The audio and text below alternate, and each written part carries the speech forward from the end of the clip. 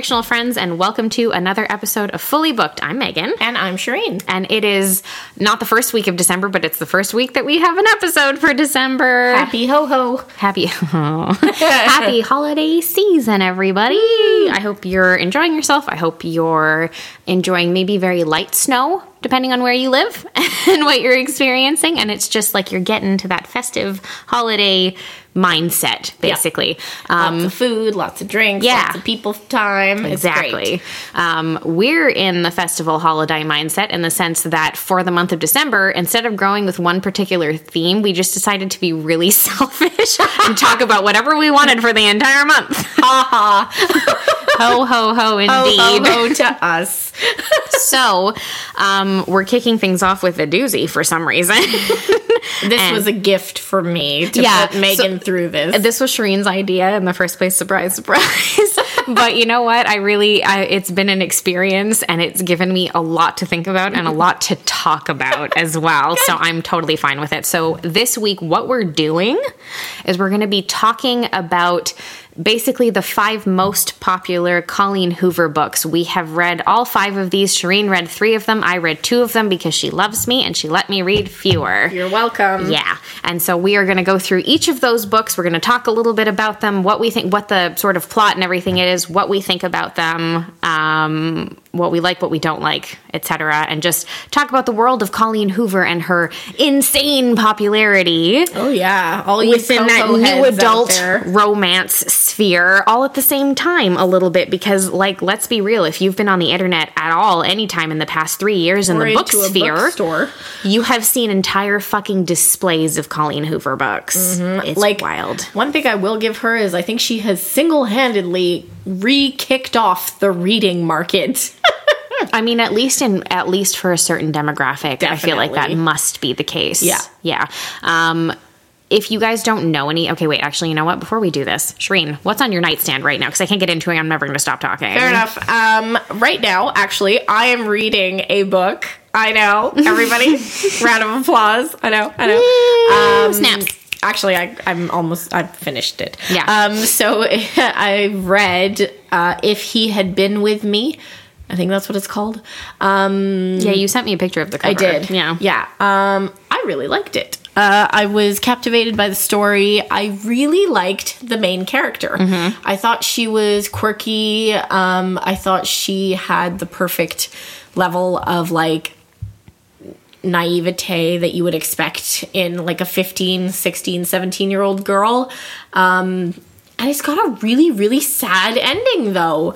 And I was just like, wow, I just, read this entire book and this was the ending. Oh, yeah. But I'm not going to give it away. I actually really enjoyed it. If any of you were kind of like the weird kid in high school, then you'll appreciate this main character and kind of the stages that she goes through. So I think it's an interesting coming-of-age novel. Okay. I believe you mentioned something to me where you were like, I can't quite tell if this character is neurodivergent in some way. I wasn't sure. And then I realized as I got towards the end that she was just extremely naive. Okay. And I think also because her mom is seriously depressed and has had episodes of, attempted suicide, trigger warning, sorry everyone, throughout the main character's life. Yeah. I think for her, it was a defense mechanism to be a little weird. And I say weird with the most love in the world because I, too, was the weird kid. And so I think that for her, she needed to create her own world to block out the bad things that were happening immediately in her own life. Okay. And she also starts to develop her own depression as the story goes on. So it's an interesting story and coming of age, and it's well written. So cool. Definitely recommend it. What about you, Megan? I had recently read one of the slightly more recent Reese's Book Club picks, which is Mother, Daughter, Murder Night. Which is really great fun. Alliteration. Say that 10 times fast. Mother, Daughter, Murder Night. It was a really fun, sort of whodunit type of thing. A very wealthy, connected businesswoman from Los Angeles, Lana Rubicon, I believe is the last name of the family. She's a real estate mogul of sorts, and she's in late 50s, if I'm not mistaken, has recently discovered that she has cancer, unfortunately, Oh, wow. and requires pretty severe treatment. She isn't able to work for quite a period of time and spends about 4 to 5 months living in more rural California with her daughter and granddaughter, who live, like, in comparison to her, like a more like hippy dippy lifestyle. But like her daughter's a nurse who works in like a retirement complex of some kind. And she's a 15-year-old granddaughter who works out in like basically like the marshes nearby, and like she works for a tourist kind of company that like takes people out on day trips and stuff like that. That's what she does. And then the granddaughter named Jacqueline, but they call her Jack, when she's out on one of her trips, she comes across a dead body. And because this person was meant to have been on one of her trips the day before, like one of her tours the day before, she's quickly considered a suspect. And so Lana takes it upon herself, even in her sort of convalesced state, to solve the murder, basically absolve her family of any wrongdoing, including Jack, and figure out what's gone on, and kind of, I think, reclaim some of her own power that she's lost at the same time with having been ill and not being able to fend for herself as much anymore. It's fun. It's like a fun whodunit. There were like parts that I found dragged a little bit in terms of like the mystery itself, but overall, like, it was good. It was snappy. It was well done. I think they're making it into a movie. I'm not surprised. It'll probably be like a fun either movie or miniseries or something. I wouldn't be surprised by that. So, hey. I love how many adaptations they're doing nowadays. Yeah, it's coming, guys. The days of only adaptations are on their way. Yeah. We'll get there. Okay, so let's shift gears into the Colleen Hoover universe of things. If you don't know anything about this, just to give people like a little bit of background, Colleen Hoover is an American author from Texas, if I'm not mistaken. Yeah. Anyway, born in 1979 in Sulphur Springs, Texas, has been publishing, I believe, since the early 2010s. She was originally self-publishing, like in like 2010 or 2011, and then has since progressively had several of her books picked up by publishing houses. And during the 2020 to 2021 years of TikTok exploding, and then within that, the book talk sphere blowing up, had her books go absolutely fucking wild on that platform. And I think that a lot of this started with arguably her most popular book, It Ends With Us, because a lot of people were posting TikToks of like crying right after they finished reading the book kind of thing. And I think that helped kind of make, it gives you the FOMO of like, well, what's this book about? I want to read it. I want to cry, apparently. Yo, it's a whole thing. It is. It's a whole thing. Anyway, so it gives so they get to... people started this started blowing up all over the place, and then a bunch of her books, which had actually been out for a number of years, kind of blew up in terms of popularity and everything, and now she's absolutely fucking massive. There are entire table displays, it's not even like a display of books in a bookstore with like 6 books. No, we're talking like 20, 30 Colleen Hoover books. And like, I don't know how this woman does it. She's like a machine. Yeah, romance is like another beast that way. Yeah. Romance authors publish like easily 2 to 3 books a year, and it just seems to be like a totally normal thing. And I don't see that in any other genre. I find it fascinating. I think it's like, way to go, Coho. Yeah, it's crazy. Like, all I can say is you go, girl. I mean, listen, you know what? We're going to have some conversations about these books, what they're about and the content of them and how we feel about them. But at the same time, at the end of the day, our opinion doesn't matter to her. She's laughing all the way to the fucking bank at this point. And also, I think gotta appreciate, how successful she's become. Yeah. So good for her. Yeah. So regardless of whatever. Yeah. So we're going to talk about arguably 5 of Colleen Hoover's most popular and most talked about books, particularly in the book talk sphere.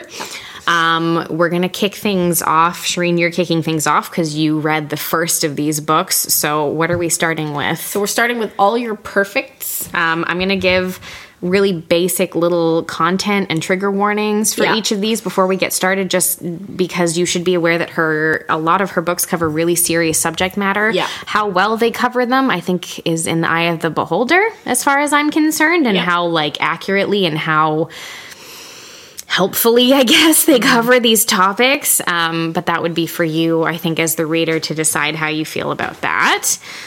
So the trigger warnings for all your perfects include cheating, self-harm, depression, infertility struggles, and miscarriage, things along those lines. And also grief and everything that comes along with that as well. So that's just something to be aware of. And in general, if any of this stuff is too much for you, it's totally understandable, totally normal. If you need to skip to the next episode or skip further down, feel free. I get it. Mm-hmm. All right, take us through. So All Your Perfects is from 2018, and it was her 16th book. Just throwing that out. What the fuck, right? 16th in 2018. And it's the story of Graham and Quinn. It kind of flip-flops back and forth in time from where they are today versus where they were when they met each other. Okay. And I'll start by saying this was probably the Colleen Hoover book that I complained about the least. Because I really appreciated the, psychological insight into Quinn's mind. So basically, current, day, right now, Quinn and Graham have been married for a while, and Quinn wants to get pregnant. She wants to have a baby, and they are struggling in their marriage because she can't get pregnant. Yeah. She's had a number of miscarriages, and because it's being told from Quinn's perspective, you can see how much this whole thing is absolutely destroying this woman. She hates herself. She hates her husband. She hates the relationship. But you know that she doesn't hate him. She hates the fact that she can't get pregnant, and she sees it like she can't give him a baby. And she hates getting close to him because it reminds her every time that she can't give him a baby. And so, they show kind of back in time when they met. They actually met because they were both in relationships with people who were cheating on them, together with. So basically, Quinn went to her ex-boyfriend or ex-fiance's apartment one day. They were preparing for their wedding. I think they were getting married not long after. And she gets there, and Graham is pacing out in the hallway. And she doesn't know who this man is. She's like, what's going on here? And he says, I followed this guy all the way here, or I followed my girlfriend all the way here. I assume this is, the guy that you're with is in there. They've been together. They've been at it for however long, So her life completely shatters, but she and Graham hit it off right away. I think there's an interim, and then they get together eventually. And so it's big love story. It was perfect, everything's amazing, but they're having these fertility issues. And so, it's a struggle a little bit to read this book because you're like, oh my gosh, this is so hard for this woman to live like this every day, with this much angst and upset and just unhappiness. And the whole time I read it, the more and more I kept, really feeling for those women out there who must struggle this way, and who must feel this way, or at least, some sort of variation of this, and myself personally never having felt that way. I don't have children, but, I know that there's a lot of women who, A, it's their dream to have a baby, or B, they may be struggling with fertility. We hear about it. Yeah. And, when you hear about it in conversation, it's just kind of a glossing over of the topic. But reading it, you really get into the nitty gritty of what she is feeling. And so just heartbreaking for Quinn throughout the book. Graham eventually cheats on her, I believe.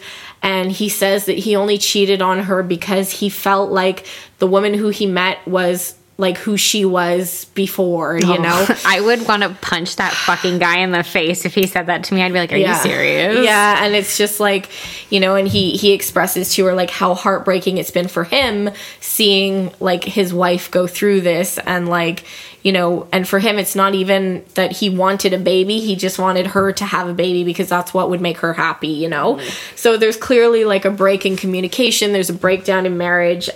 They do manage to salvage it though.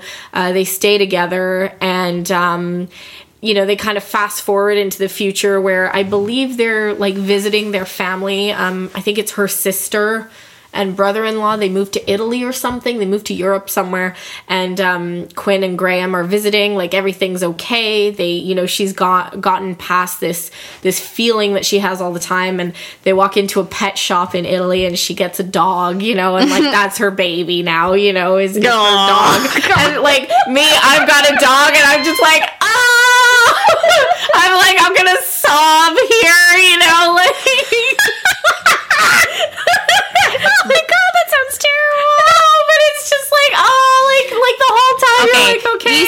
You see, that's how she fucking sells books, is because you read this and you get something totally different out of it than I do. I have a dog, and I'm like, of course, like that makes sense to me, you know? Oh my god. I don't know if I would have been able to finish reading past the point where he's just like, I only cheated with her because like the way that she acted and her mannerisms reminded me of you. I'd be like, get the fuck out of here. Get out of here. Yeah, Divorce. I think she does say that to him, but they do manage to get back together. Like, Divorce. The problem I have with Colleen Hoover books is that they're so easy and fast to read that I forget a lot of the details after. God. Like, if you asked me, like, I had to go back and reread the plot of It Ends With Us because I read it. And you were like, and wait, then I was like, well, what? that's done. Let's just put it, like, it's done. We're closing the door on that. Anyway, so that's all your perfect. So not my least, I don't hate that one, to be honest. Okay. So the first, I read 2 of the books, and actually, you know what? They're in the same universe. They're repeat characters in the second one. So I'm going to start with, ironically, the first one that I read has repeat characters in the second one that I read. Oh, well, that's good. Yeah, which I was like, oh yeah, look at that. It took me a minute when I was reading the second one. I was like, oh fuck, because I read the first one like a day before. So I was like, oh right. Right. So the first book that I read was Ugly Love. I know that this is a really popular and really beloved book. I had a really hard time reading the male main characters bits of this novel. Oh God, I'm sorry. I should have prefaced with this, but we're going to spoil the shit out of these. Oh yeah. You might need to edit this episode and put that in the beginning. I'm so sorry, guys. I'm sorry. I feel bad, but I also, at the same time, we're talking about all 5 of them. So like, we're going to spoil the shit out of these plots. If you couldn't tell from all your perfects, get ready, friends. I'm going to spoil the entire book right now. So, Ugly Love follows a character named Tate Collins. She's recently moved to a new city. She's moving in with her brother temporarily while she looks for a place to live and kind of gets a job and gets things up and running properly. She's working as a nurse, if I'm not mistaken, but only part-time, so she doesn't have like enough money to live on her own. Doesn't matter. Anyway, on the first night that she arrives at her new apartment, her brother's an airline pilot, so he's gone a lot. Yeah. And a lot of the people who live in the same complex, I think the airport has like a deal with this building, so a lot of airline pilots live in the building. When she arrives, she goes to get into the new apartment, but there's a drunk guy up against the door outside, and she's like, who the fuck is this? Let me guess, future father of her baby. Yeah, so this is our male main character named Miles Archer. He's also an airline pilot. She finds him. He's a disgusting heap of drunken sadness. Who cannot even move on his own. She calls her brother, who finally realizes who is outside the door and is like, oh, Jesus, okay. She helps him inside. He very awkwardly, is so wasted that he thinks she's someone else and grabs her hand and is like, Rachel, I'm so sorry. Rachel, I'm sorry. And is like a gross, blubbering mess. And she's like, I don't know what's going on. But takes the time to comment that he's really hot. Well, yeah, that excuse. Yeah, so that's their meet cute. From there, they kind of get to know each other better in like a really stilted, awkward way. And interspersed with Tate's narration of present day is Miles' narration of what took place 6 years ago when he was still in high school, because they're in their early 20s. They're quite young. When basically as a high schooler, he was assigned a new student who had just started at the school to show around to the new classes. And obviously, the new student who he was assigned to was named Rachel, because that's who he was blubbering about in present day. Rachel. Yeah. So he meets this girl named Rachel. And let me just tell you, I don't know if this is like a regular thing, because I've only read 2 of these, but Colleen Hoover likes to do this thing with her male leads where they write in poetry, and I don't like it. I really don't like it. But it's romantic. No, okay. So I've taken the liberty of with both of these books of highlighting some passages so I could go back to them later. Oh wow! On my Kindle copies. You went that far. Yeah, exactly. Okay, so here we go. Here it is. My mouth forgets how to speak. My arms forget how to reach out and introduce the person they're attached to. My heart forgets to wait and get to know a girl before it starts to claw its way out of my chest to get to her. Rachel, Rachel, Rachel, Rachel, Rachel. She's like poetry, like prose and love letters and lyrics cascading down the center of a page. Rachel, Rachel, Rachel. Just to give you an idea of what I read when I was reading this book. Wow. And I know he was supposed to be a high schooler, but never in my fucking life have I seen a high school boy speak like this, think like this, act like this. It's not possible. Wow. Yeah. So, in present day, Tate and Miles have an instant attraction to one another. And over time of spending a little bit of time with one another, it turns out Miles lives literally across the hall from Tate and her brother Corbin. Yeah. Yeah, I know. Is he a raven? Is his last name Dallas? Anyway, and they decide to start up a physical relationship, basically. I'm sorry. What kind of conversation was that? So you want to get physical? It was like they go to like their parents' place for Thanksgiving or something. They bring Miles with them, and then one thing leads to another in the kitchen, and Tate and Miles make out, whatever. And then of course they decide like, oh, we have a mutual attraction to one another. They decide to start up like a friends with benefits thing, but of course Miles asks for only two things: one, don't expect a future, and two, don't ask about my past. Oh boy. So you just know. We're gonna build to this fucking bullshit for the whole book. And of course, Tate's like, oh, it's totally fine. And then one chapter later, she's like, it's not fine. It's not fine at all. So, of course, they go through this entire period of time with their relationship where they're like, he half treats her like shit. He basically uses her as like a human fuck toy at some point or another just because he's dealing with his own trauma. What is it with male trauma in these books? It's so gross. I can cure him with my vagina. I'm so tired of this trope. Oh, it's terrible. And in the meantime, we are treated to some past experiences of Miles where he and Rachel met one another, fell in love with each other, really wanted to be together. His mother had died about a year prior to all of this. And his father came home one day to tell him that he had met someone and he was going, and like, you know, he wanted to introduce him. They'd been seeing each other for a little while and he was angry because he's like, Mom didn't even die a year ago. Like, you're an asshole. Yeah. His dad is like, here is this woman. Her name is Lisa. Here she is, basically, like, you know, I've brought her over for dinner kind of thing. Here is this woman. He goes to meet Lisa and then meets her daughter, Rachel. Oh, awkward. Awkward. So, of course, they're both like, oh, God, nothing can happen. But then they immediately, like, make out anyway. It's not like they're, like, incesty. No. But then they immediately make out anyway, even though, like, it's awkward. And they don't tell their parents that they know each other. Like, other than from school, they don't tell their parents anything. The relationship progresses between the two of them to the point where they do have sex. And it continues to a point where, spoiler alert, Rachel gets pregnant. At this same time, the parents are telling them that they're going to get married. They're engaged and they're going to get married. And then they have to announce at the same time that Rachel is pregnant. I know. So they announce that Rachel is pregnant and they don't care. They're going to be together anyway. So they like move. The parents or Miles and Rachel? No, Miles and Rachel. Oh boy. Tate knows none of this, by the way. And let me just tell you, there are certain details that she never really learns according to the book. Nobody explains anything to her. Yeah. Okay. So they move into like student housing together, whatever. Their parents are not okay with this, but they do become more accepting of it a little bit over time. Do they still get married? Because they have no choice. Well, the parents do get married as far as I remember. Yeah, I know. The parents get married. Rachel has the baby. Okay. Is the baby Tate? Is that where we're going with this? Oh my God, ew, that would be weird. I don't know. No, Tate and Miles are about the same age, so that wouldn't make any sense. Rachel has the baby. They're like, oh, this is going to be so great, so lovely. They're driving home from the hospital. No. They get into a car accident. The car goes off of the bridge into the water. Miles is only able to save Rachel, and the baby dies immediately. Oh, Jesus Christ. So, yeah. Wow. Right. And so, of course, after that point, of course, Rachel is miserable. And then she winds up like Lisa and the dad, I forget his name, get divorced.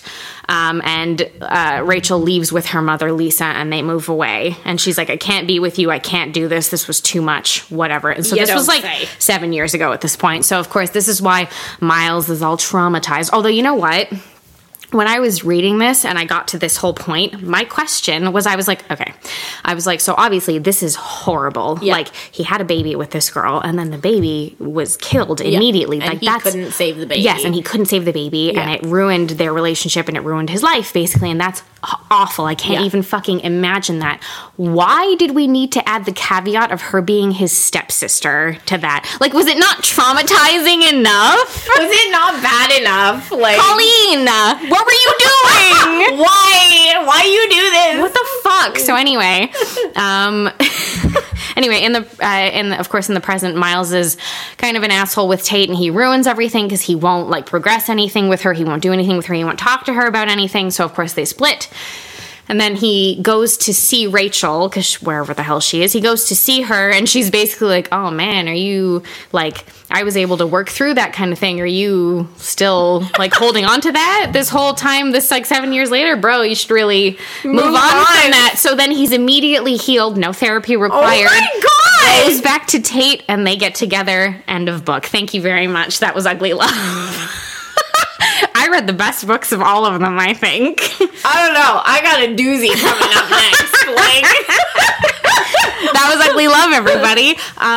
It was hilariously bad, terribly bad, but in a way, like, I didn't hate all of the stuff between Tate and Miles when it was happening. I hated all of the stuff with Rachel because it was all Miles' viewpoint and it was so weirdly written. I hated it.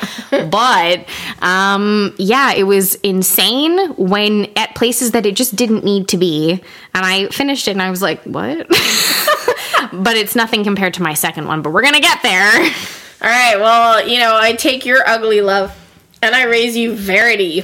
So, wait a minute. Sorry, I didn't give the content warnings last time. Trigger warnings for Verity: abortion, child violence, murder. Just so you know. Oh, yeah. Hell yeah. Yeah. Okay, so Verity was the second Colleen Hoover book that I read. So the first one I read was It Ends With Us, which I'm going to be talking about. We'll talk about it. Which I hated, by the way. All you people who were hoping she's going to say she loved it. No, I hated that one, which then begs the question of why I keep reading these books. I don't know. You've read 3 of them, I've read more than 3. No, I've read 3 of them. And we were talking about this earlier, and I was like, I need you to read these ones that I read now. And she's like, okay. No problem. Anyway, so for Verity, spoiler alert. If you don't want any spoilers for Verity, I recommend you skip forward because Verity is the only, in this episode, this is the only thriller, and I'm using air quotes here, mystery thriller. And the twist is, like, ghastly. Anyway. I need to know what it is now. I need you to walk me through it. So basically, the main character, Lowen Ashley. God. Is, also the names of the characters in these I swear to God, books. like, Coho, do you, like, AI generate your character names? Like, I gotta know. So Lowen Ashley is, like, she's a writer who's kind of down and out. Her mom died a few months before. Her books are not selling, and she's about to be evicted from her apartment. So things are not good. Then she gets a weird meeting with her agent, and she learns that she's been hired by Jeremy Crawford, who is the husband of the extremely popular Verity Crawford. And he wants to hire Lowen to finish writing the series that Verity had been writing because she's too injured to continue writing. So in this universe, everybody knows who Verity is. She's like, you know, kind of like think as big as J.K. Rowling kind of thing. It's like if J.K. Rowling got, and also, side note, like, we don't love her anymore. We don't love a transphobe. But it's as if, you know, J.K. Rowling or Colleen Hoover got into some sort of injury, knock on wood, we hope that doesn't happen, and could not finish a book series that everybody's waiting for, you know? So Jeremy Crawford has read some of Lowen's books and feels that she can capture kind of the essence of Verity's writing style. So Lowen's like, cool, I'm gonna do it. Like, I need money. This sounds great. And so she goes to stay at the Crawford house. And so if you listen to our whole this whole month on Gothic. Yeah. I think we're trying to do a bit of a Gothic feel in It does sound that way. I was going to say, talk about sticking a ghost story in the ghost write-up out of things. Right. So she goes to stay in the house, and, Jeremy's there. They have a little boy, and Verity is also there, but she's in a room and she's got nurses and stuff, and she's basically, I believe she's in a coma. Jeremy says to Lowen, go through Verity's office. She's got notes. She's got stuff that you can read, that you can pull from for her books. So as she's going through this office, she finds an unfinished autobiography that details the deaths of her twin daughters. So this is a big trauma that's happened. The twin girls died, and then Verity was in a car accident that put her into a coma, or into a state where she can barely move, basically. Mm-hmm. So this dad has been through he's been through it. Yeah, I was gonna say. And he's trying to be there for his son, but come on now, who can go through all that and then still be I'm gonna be a stand-up dad here? Wow.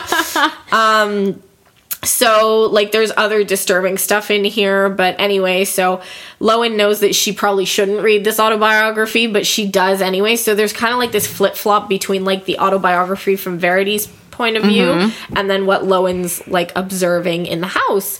And so she doesn't want to show Jeremy this autobiography because it's horrible, basically. So basically, there's a lot of, very graphic sex scenes in this autobiography between Verity and her husband Jeremy. She worships his dick at some point. It's just weird. And you're just okay then. So it keeps going, but as we're going through this story, and as Lowen we've lost it again. We're trying to be serious here, Megan. No, I'm picturing a whole ritual now. It's really good. Worshipping the There dick. would just be a lot of dick-shaped candles. Or Edward's ice pee-pee. Shout out to our ratties in the Twilight shitposting group. Oh my god. Anyway, so as all this story is going down, we're progressing through a timeline here. There are little things happening that are kind of weird.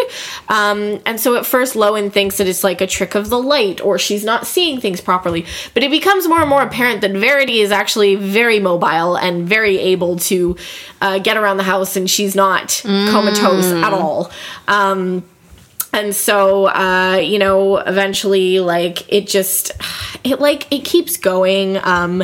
It's supposed to be a thriller. It's supposed to be kind of a horror story, kind of creepy. But it's interesting because you're oh, what's gonna happen in the end here? But at the same time, you're okay, yeah. Anyway, it's I get what we were trying to do here, but you're okay, fine. And it's one of those thrillers that when you finish it, it's not very memorable. So yeah, so and I think it's because Lowen and Jeremy are just not really great characters, to be honest. So, and also there's a lot of mystery built up around Lowen about her upbringing and where she comes from, and this is why she can connect so well with Jeremy and his trauma. And does it never really come to fruition? Never actually tells us what happened to Lowen ever. So yeah, so it just goes on, and then basically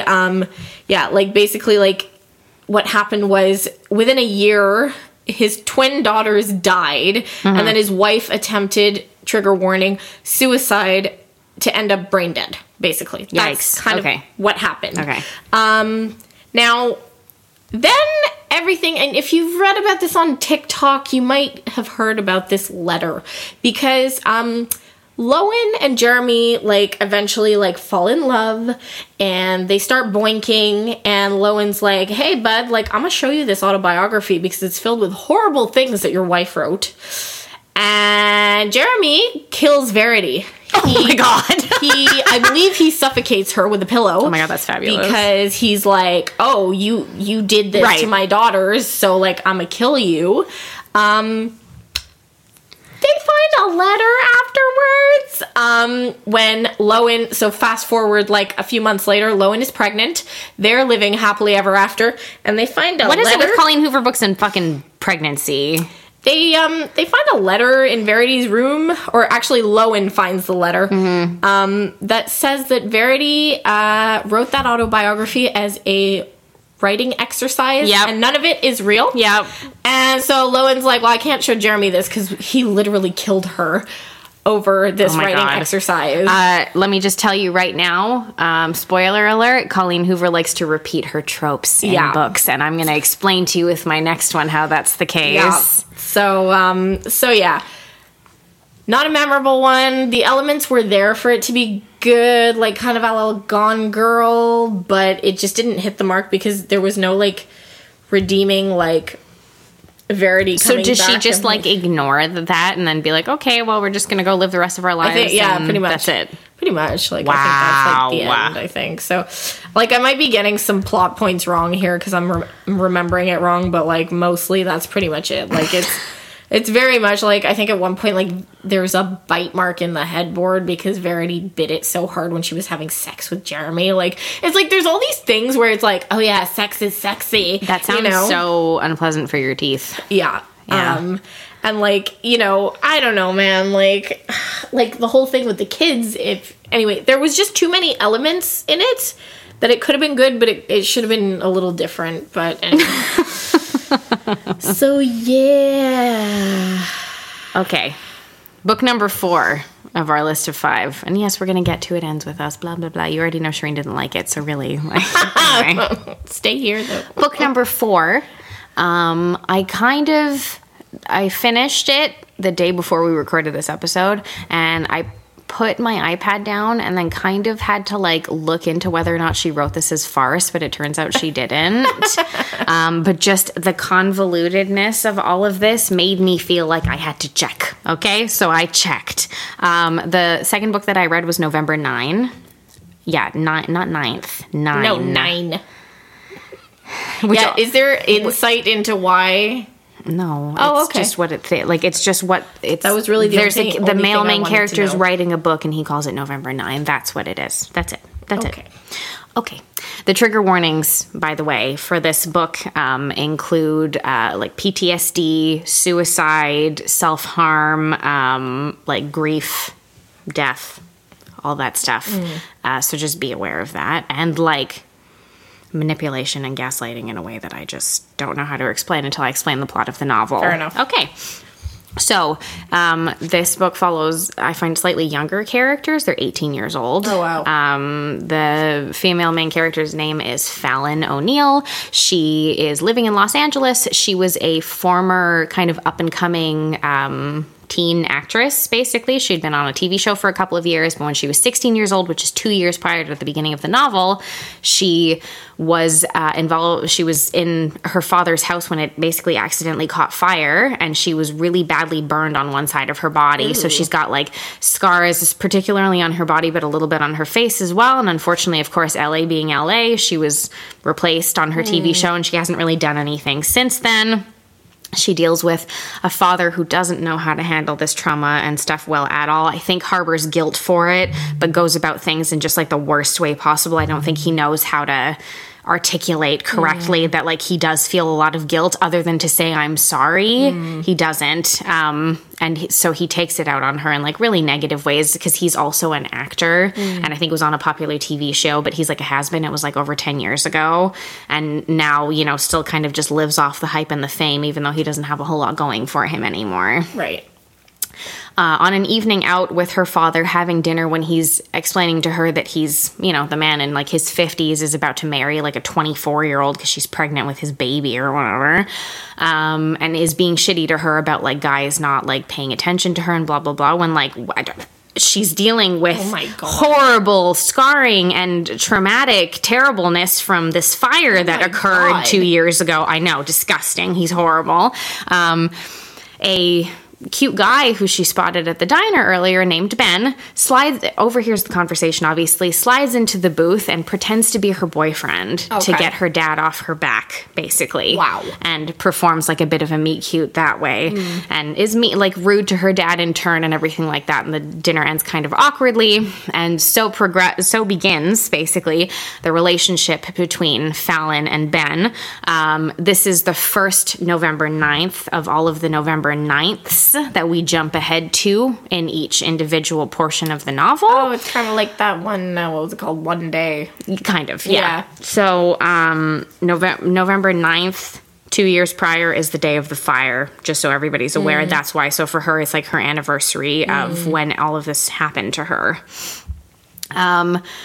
Ben is fucking weird and horrible, and I hate him very much from the first moment that he starts speaking. I don't like him, and I'm going to read you some things that More excerpts. Yes, you're welcome.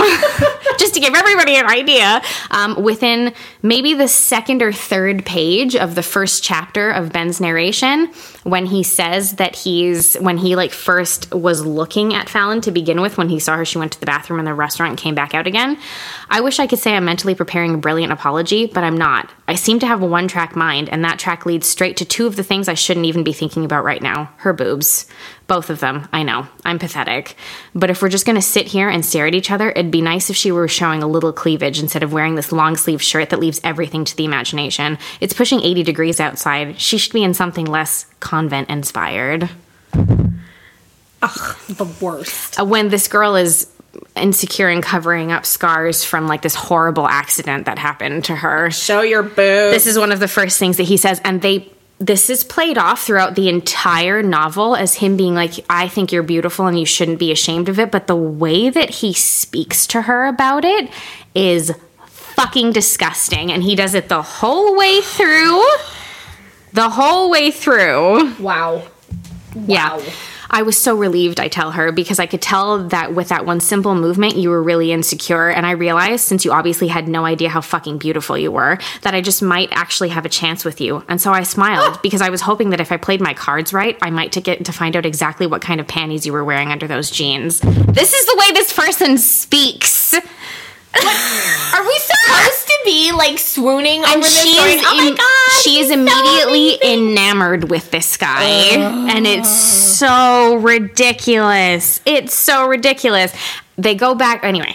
They decide that they're they're playing it as a joke of I guess since we're dating, we should have a little whatever, we should go out on a date or whatever. So she takes them back to her apartment that she shares with her roommate or whatever. She's also, keep in mind, it's November 9th. She's actually moving to New York City the next day. Oh, okay.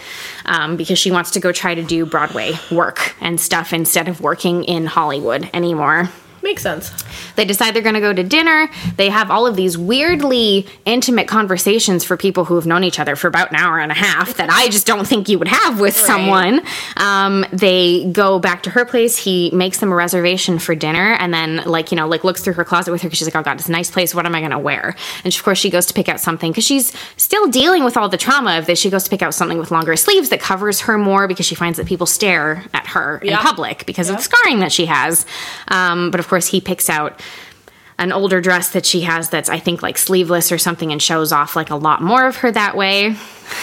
Here's my passage from that part of the book. I'm sorry, I highlighted so much. His eyes fall to the dress he initially picked out, and he pulls it off the hanger and shoves it at me. But I want you to wear this one. I shove the dress back at him. I don't want to wear that. I want to wear this. Yep. No, he says. I'm paying for dinner, so I get to choose what to stare at while we eat. Yeah. No. Yeah.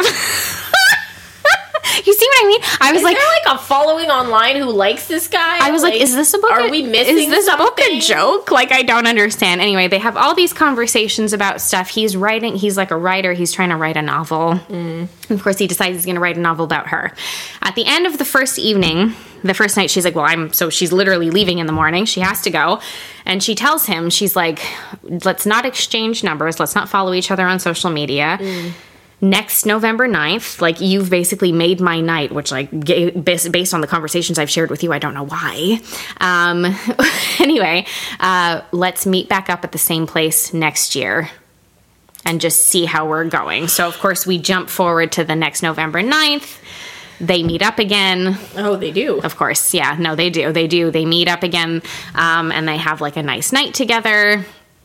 And everything. Is that the time that they have sex, or is it the year? No, it's the year after that. Sorry. I see. You know, so she's still struggling in New York. He's still struggling with writing the book, and he won't show her what it is that he's writing exactly. Like, he won't show her what the story is. Jump forward to the following year. He's meant to be going to New York to meet her. And he calls her on the day of, and he lets her know that, unfortunately, she had been to the house that he shared with his brothers the previous year and met his two brothers and his sister-in-law, who had just been married to one of his brothers, and she was pregnant with their first child. Right. He calls her the following year to tell her, or no, she wasn't pregnant yet, sorry. He calls her the following year to tell her that he wanted to make it, but he couldn't because his, I think, second oldest brother had been killed in a car wreck 2 days earlier. Oh, jeez. Yeah. And when his wife was going to have a baby like any week now, kind of thing, like very, very, very heavily pregnant. So she's like, oh my God. She decides to go to LA to see him because she didn't have the phone number, but she has the address from his place because she'd been there the year prior. So she goes to see him. They have this, you know, like wonderful reunion. They have sex that night. It's gross. She's a virgin because she's like, you know, again, she had to deal with a lot when she was 16. So I don't think that she felt comfortable like getting naked around someone and stuff for a period of time, which is normal and understandable. Also, I'd like to throw in a little caveat here. Every single one of these books that deals with these really triggering things that we've mentioned, not once do I see a mention of anybody going to therapy, and it bugs me. It bugs me. As a matter of fact, I believe that in It Ends With Us, there's a specific passage that literally says that therapy doesn't help people, and I'm like, I do recall that. Okay. Yes. Yeah. Well, that's all right. That's what What's His Face says. Yeah. Ryle. Ugh, we're gonna get to it anyway. So they have sex that night, and then decide that they really want to be in a relationship, but she sees how much he needs to be there because he says he's going to move to New York, but she sees how much he needs to be there for his brothers and for his sister-in-law, who's now a widow and about to have a baby. And, you know, how much they're going to need each other and everything. So she's like, no, we can't do that. We need to just go back to the original plan. Don't move to New York. Next November 9th, we'll get together, and that's what we'll do, kind of thing. He takes this as her ending everything, even though that's not what she says. I mean, what are they supposed to do? Just only meet once a year forever? They're saying it's for 5 years because her mom has this thing with her where she's like, you shouldn't fall in love until you're at least 23 because that's when her mom and her father split up and stuff, and she got pregnant with Fallon, like all that shit. Anyway, whatever. So it's supposed to be until they're 23, so they're supposed to do it for 5 years, and he's supposed to finish his book within that time. Right. Anyway, so she leaves, and of course he's heartbroken, and for some reason, even though she says, like, you know, I'll see you next year, he takes that to mean that she's split up with him. Fast forward to the next year, goes to meet him. He shows up with his nephew, technically the little one, who he's like, well, she had to, you know, Jordan there, his sister-in-law had to go to work, so I'm watching the baby and stuff like that, whatever. They start to have a conversation. She sees the way that the kid is with him, hears the way he talks about certain things, and then very quickly realizes he's gotten together with his sister-in-law in that year in the interim. Oh, wow. Yeah. Oh, okay. And is like, what the fuck? And he still meets up with her? Yeah. And because he, in his brain, he convinced himself that she had ended things the year before, but if she wanted to see him this year, then she would be maybe happy for him that he'd moved on. And she's like, I didn't tell you to fucking move on, did I? I told you that you needed to be there with them, but we would see each other next year. Oh, if y'all could see my face right now. Oh, this character is the fucking... They're both pretty terrible, but honestly, Ben is horrid. Good horrible. Lord. So anyway, of course she leaves like completely heartbroken because she's like, oh my God. Yeah. What the fuck? So she leaves completely heartbroken. Again, they don't see each other after this for, again, another year. Within that year, actually, she's actually moved back to Los Angeles, I think maybe 2 months prior. Okay. And she's kind of gone on a date, on like a few dates with different guys. There's one guy that she's kind of seeing. She goes out with her roommate and her roommate's boyfriend, or not her roommate, a former roommate, her best friend anyway, and her boyfriend. On that night, they go out clubbing so that it like takes her mind off of things. Ben shows up at the club. Oh my God, which isn't explained at first until you realize that the best friend's boyfriend, he showed up at their apartment earlier in the day asking for her, and he was like, oh, he's funny, I felt bad, so I told him where we were going to be tonight. And her friend's like, what the fuck is wrong with you? Boy, he's so stupid. Yeah, so, and of course, you know, it's almost immediately, like at first he's like kind of an idiot, but almost immediately they have a conversation and then basically start making out, and I'm like, Okay. What? Yeah. Is he still with the sister-in-law? He's not with her because, of course, they both realized that he was just using it to get over her, and she was just using it to get over his dead brother. I'd like to reiterate that. Why is everything so messy in this book? Oh, it's going to get worse. Oh, God. I need to walk you through plot point by plot point what happens after that. So they decide that they're going to be together. They go back to his place. They spend the night together. Lovely, lovely. In the morning, she wakes up before he does, and she finds the manuscript of the book that he's been working on that he says he's no longer working on. I just want you. It doesn't matter, whatever. She finds the manuscript of the book and starts reading it. At first, she thinks all of this is a lie, but as she goes through all of this, her mother winds up reading part of it. It's so complicated to explain this entire situation because when she reads like 4 pages of this, she leaves, but then she winds up reading the entire book later when he brings it to her. So I just want to explain to you the whole story. So, 6 years ago, 6 years ago, Ben, neither of his brothers were home. One brother was like in college or something, and the other one, his oldest brother. So his oldest brother is the connecting character between Ugly Love and November 9. Miles. His name's Ian, actually, and he's another airline pilot who's friends with Miles, and he's in Ugly Love as a minor character. Okay. And Miles and Tate, after their brother dies in November 9, they show up at the house to like see them and give their condolences, help them through things, all that kind of stuff. And Tate is pregnant, of course. Of course she is. And Miles is treating her like a princess, and you're like, okay. Anyway, so 6 years ago, Ben was home by himself with their mom at their house. That's it. Kyle, who's the brother who died in the car wreck several years later, and Ian, who's the airline pilot. Ian was out of town because he was working. Kyle was, I think, at college, so he was like in his dorm or something. He woke up Ben wakes up in the middle of the night to a noise, like a really loud noise that he hears, which trigger fucking warning. Sorry, guys. Eventually, unfortunately, he discovers that their mother took her own life. Oh my God. She shot herself in the bathroom. Anyway, so he finds her body and calls his brother, calls 911, all that kind of stuff. Within the same period of time, within like a day, basically, he starts going through emails of hers. Like, he goes onto her computer because he's like, why would she do this? Like, I don't understand. Goes through her computer and everything and finds email exchanges between his mother and Fallon's father, the actor. Oh boy. And sees that they were obviously in a relationship together. In his 16-year-old idiot brain, makes the assumption that this Donovan, her dad, must have, I guess, broken up with her, broken her heart, done something. So is like, I'm going to go find this fucking guy. So takes off in the middle of the night to go looking for this Donovan O'Neill, tracks down where he lives. Do you see where I'm going at? Yep. Okay. Tracks down where he lives, sees him outside, like, with his car, actually sees Donovan get a phone call to, I think, tell him about the suicide of this woman that he was in love with, from what we're understanding. He looks very upset, visibly shaken, goes inside of his house, but had been like tinkering with his car in the driveway. And of course, Ben, 16-year-old dumbass that he is like, oh, do you know what would be a good idea if I set his car on fire? Turns out, but of course, there was no contained anything. So Ben started the fire at the house that caused Fallon to be disfigured the way that she is and injured.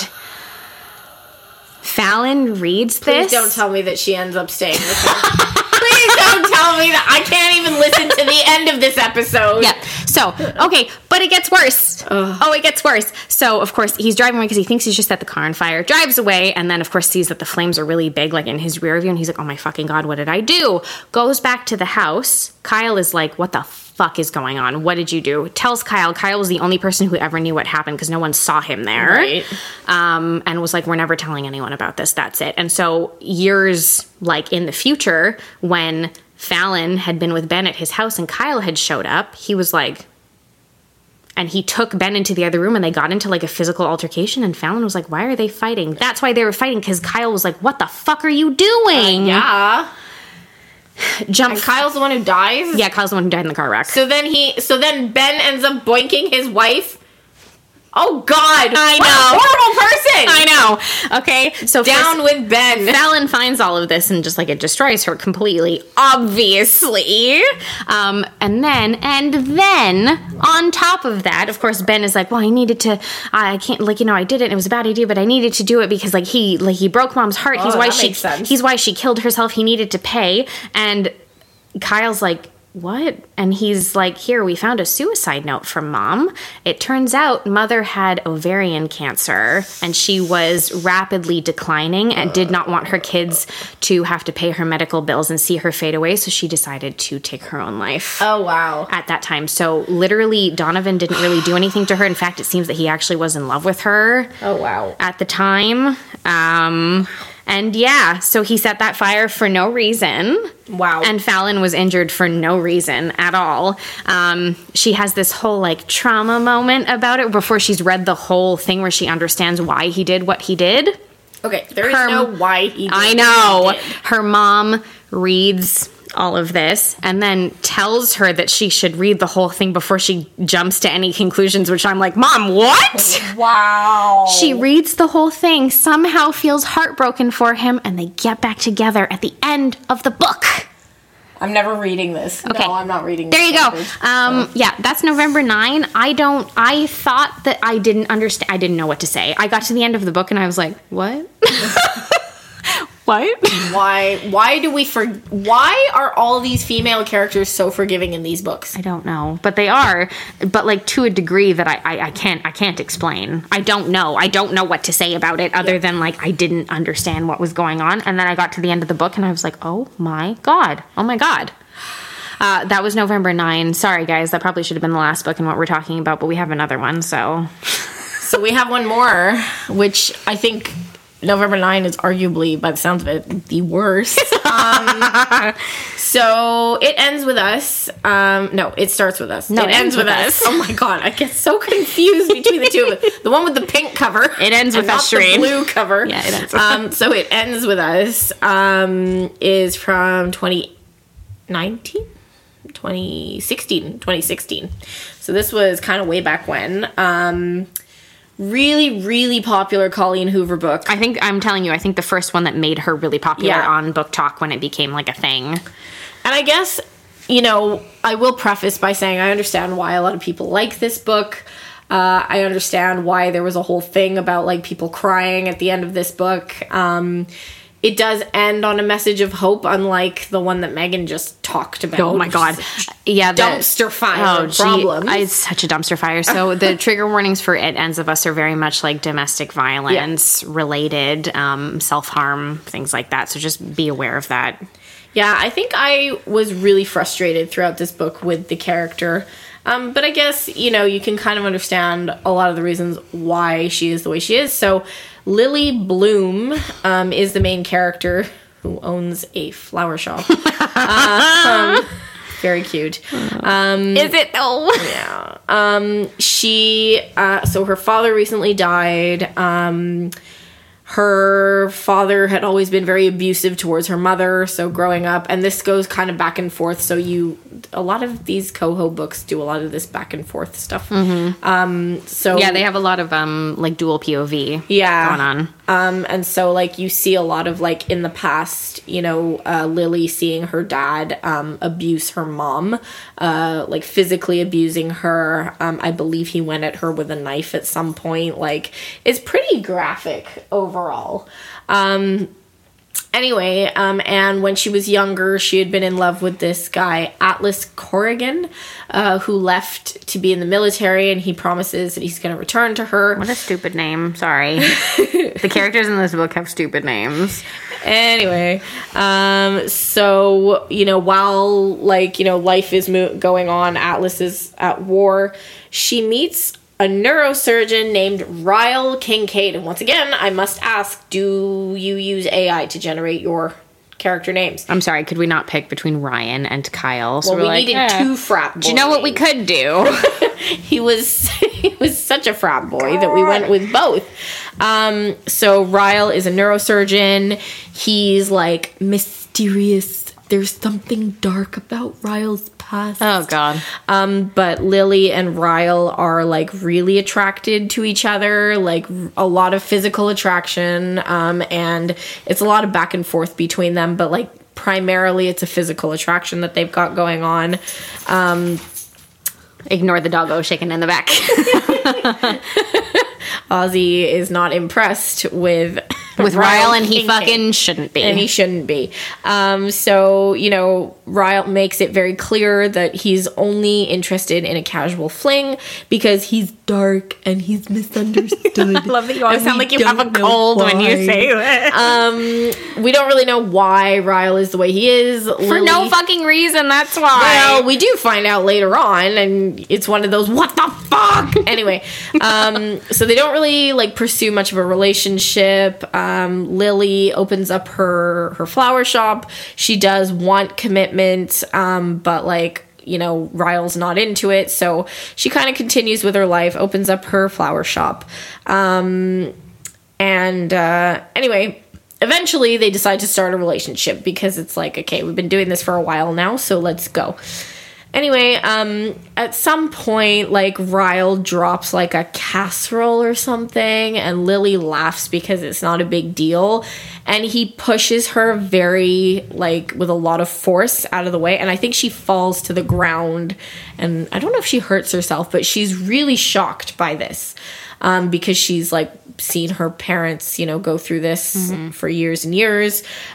She's pretty horrified, but she decides, you know what, they're different. This isn't the same thing. Like, you know, unfortunately, those delusions that we like to tell ourselves. Right. So she accepts his apologies, but she does say, you know, if ever you hurt me again, I will leave you. I really find that if you have to say that even once in a relationship, you better get out of there right now because it's a slippery slope.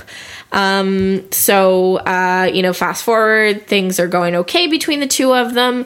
They're eating at a restaurant and Atlas works there. And so Lily sees Atlas and, you know, she kind of reconnects with him. She's super happy to see him. And Ryle gets extremely jealous, instantly. Shock. And, you know, she's saying, like, you know, this is somebody from my past, like, he's only a friend, like, we're not together or whatever. But, you know, Ryle is, like, really aggressive. I think he kind of kicks off in front of Atlas. And so, Atlas notices that Lily has a number of injuries at this point. And so he gives her his phone number to say, like, you know, if ever anything happens, like, call me again. Like, come on now, red flags, Lily, get out of there, you know. Unfortunately, they eventually get married. So Lily and Ryle get married. They have a marriage, like, I don't know what you want to say. Like, they're married, I guess. Like, I think throughout this book, I was so mad at her because I was just like, you literally watched your mom get abused over and over. That's but I think it's just like, it's just what happens, right? Yeah, like, I think unfortunately our knee-jerk reaction is to get angry and question, why won't you just leave? Why won't you just do that? Get out of there, whatever it is.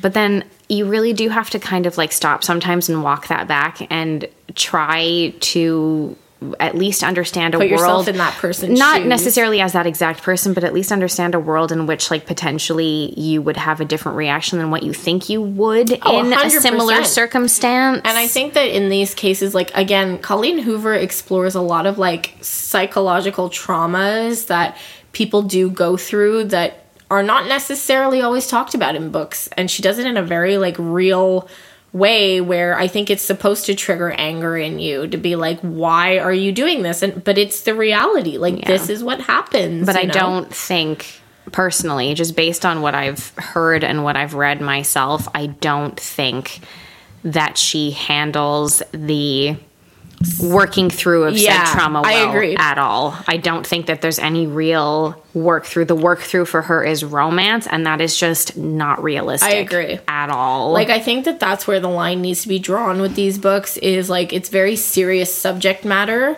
and I struggle to have any level of, like, sympathy for like the male characters who are behaving in a certain way. I don't like any of them. All of them in all of these books, I'm like, no, fuck that guy. Well, that's it, you know. So like, you know, I wanted Lily to get out of this. I wanted her to not even go towards Atlas. Like, I just wanted her to be okay on her own as I was reading this.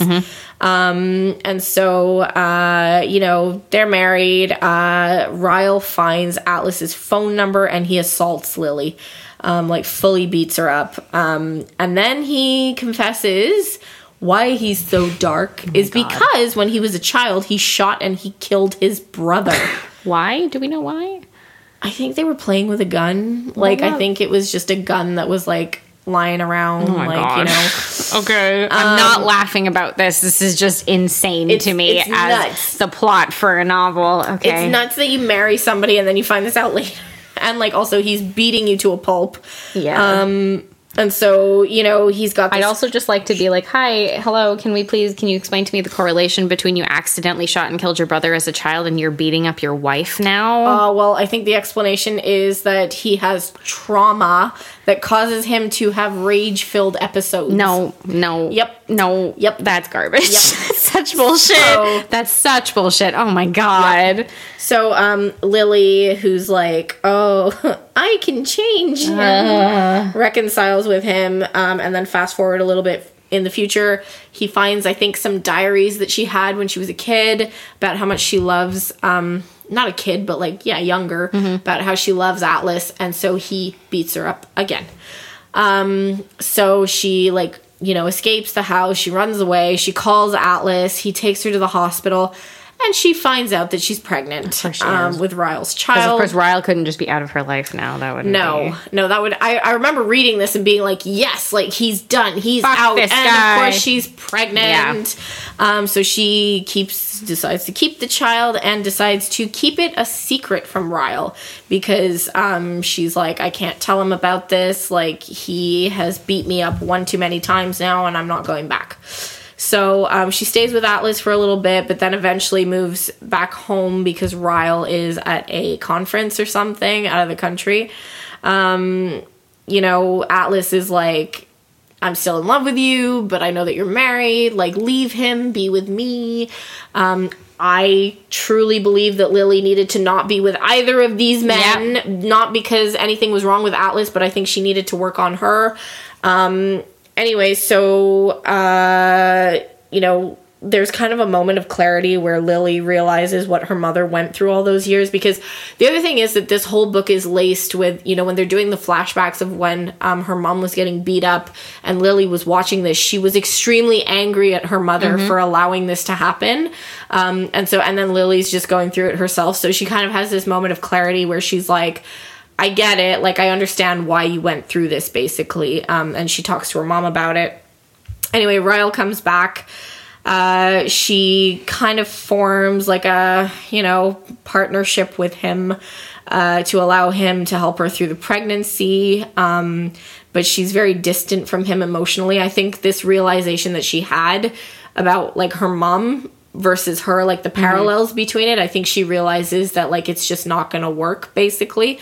And she gives birth to a daughter, and then after giving birth, I think at the hospital, she just has this epiphany where she realizes that she does not want to continue this cycle. She doesn't want Ryle. She doesn't want to be with Ryle. She'll co-parent with him, but basically it ends with us. It ends with us, yeah. You know, like, she's going to break the cycle. She's not going to allow it. So I would have been really happy if the book had kind of ended there, because I'm like, oh, thank God. Like, I wasn't, like, sobbing like people on TikTok. No, but like, that is, like, a good, like, okay. Yeah, like, it's, like, good. It ends with us, pointing like, out, good. like, yes, domestic violence is wrong, and no remaining with a partner like that is unhealthy. Exactly. But then there's an epilogue, and, like, Lily's co-parenting with Ryle, and then she runs into Atlas, and she's like, okay, we can have a relationship now. I'm like, no. But yeah, so anyway, so, like, that's it. Ends with us. It's a tough one, and I think it's gonna be interesting as a movie, because aren't they making a movie? Or they were, and then they weren't. I don't know if they are anymore, but they were definitely making a movie. I will say that from what I had read, Colleen Hoover actually based this a little bit on what she had witnessed between her own parents, domestic violence wise, and had like gotten permission from her mother to use that as part of the novel and everything. So I do, to a certain extent, hope that maybe this helped her work through certain things from her past and stuff like that. But I got to tell you, we're 5 books in. I'm so sorry. We've been fucking talking forever. But I just feel like the amount of issues and the amount of trauma and like twists and turns that are added to these, which first of all, don't really advance the plot. They just make it insane. And second of all, just give no credence to the idea of getting help for your mental health within these spaces dealing with these horribly traumatic events is not a good message to put out to readers, particularly a lot of the people in like the TikTok space now who have popularized her books are young. The audience and the people who are viewing these things are younger people, and they should be aware that it's okay to be able to speak to a professional with regards to these sort of like very traumatizing experiences that happen, and not have, you know, paragraphs in books that are like, no, going to therapy doesn't really help anything. All they do is rehash the same things over and over. I'm like, okay. I don't think this sounds like somebody who went to therapy once, didn't get anything out of it after one session, and then decided they were never going again. Well, even Ryle says like, oh, this is like, therapy doesn't work on me or something. Oh, God. Okay, I hate that. Like, I really don't like that messaging at all. So with those sorts of things in mind, you can write about, like, dark things. I like my romance a little bit lighter. Personally, I prefer the rom-com sphere.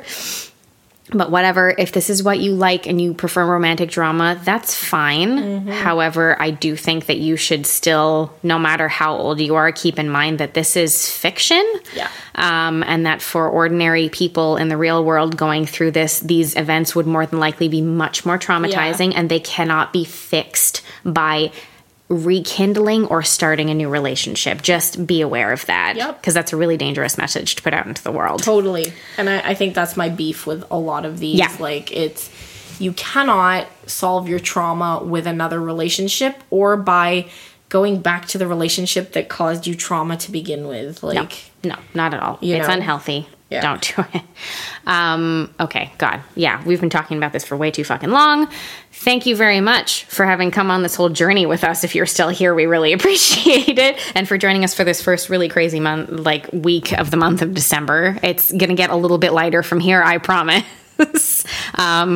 But if you want to talk to us about any Colleen Hoover books, or if you've read other ones that you are interested in, or even you'd want us to talk about, take a look at, all that kind of jazz, you can let us know over on Instagram, Threads, and TikTok at Fully Booked CA. And you can also check out our Facebook group at facebook.com/groups/book was way better. But until next week, guys, keep on reading. Thanks, everyone.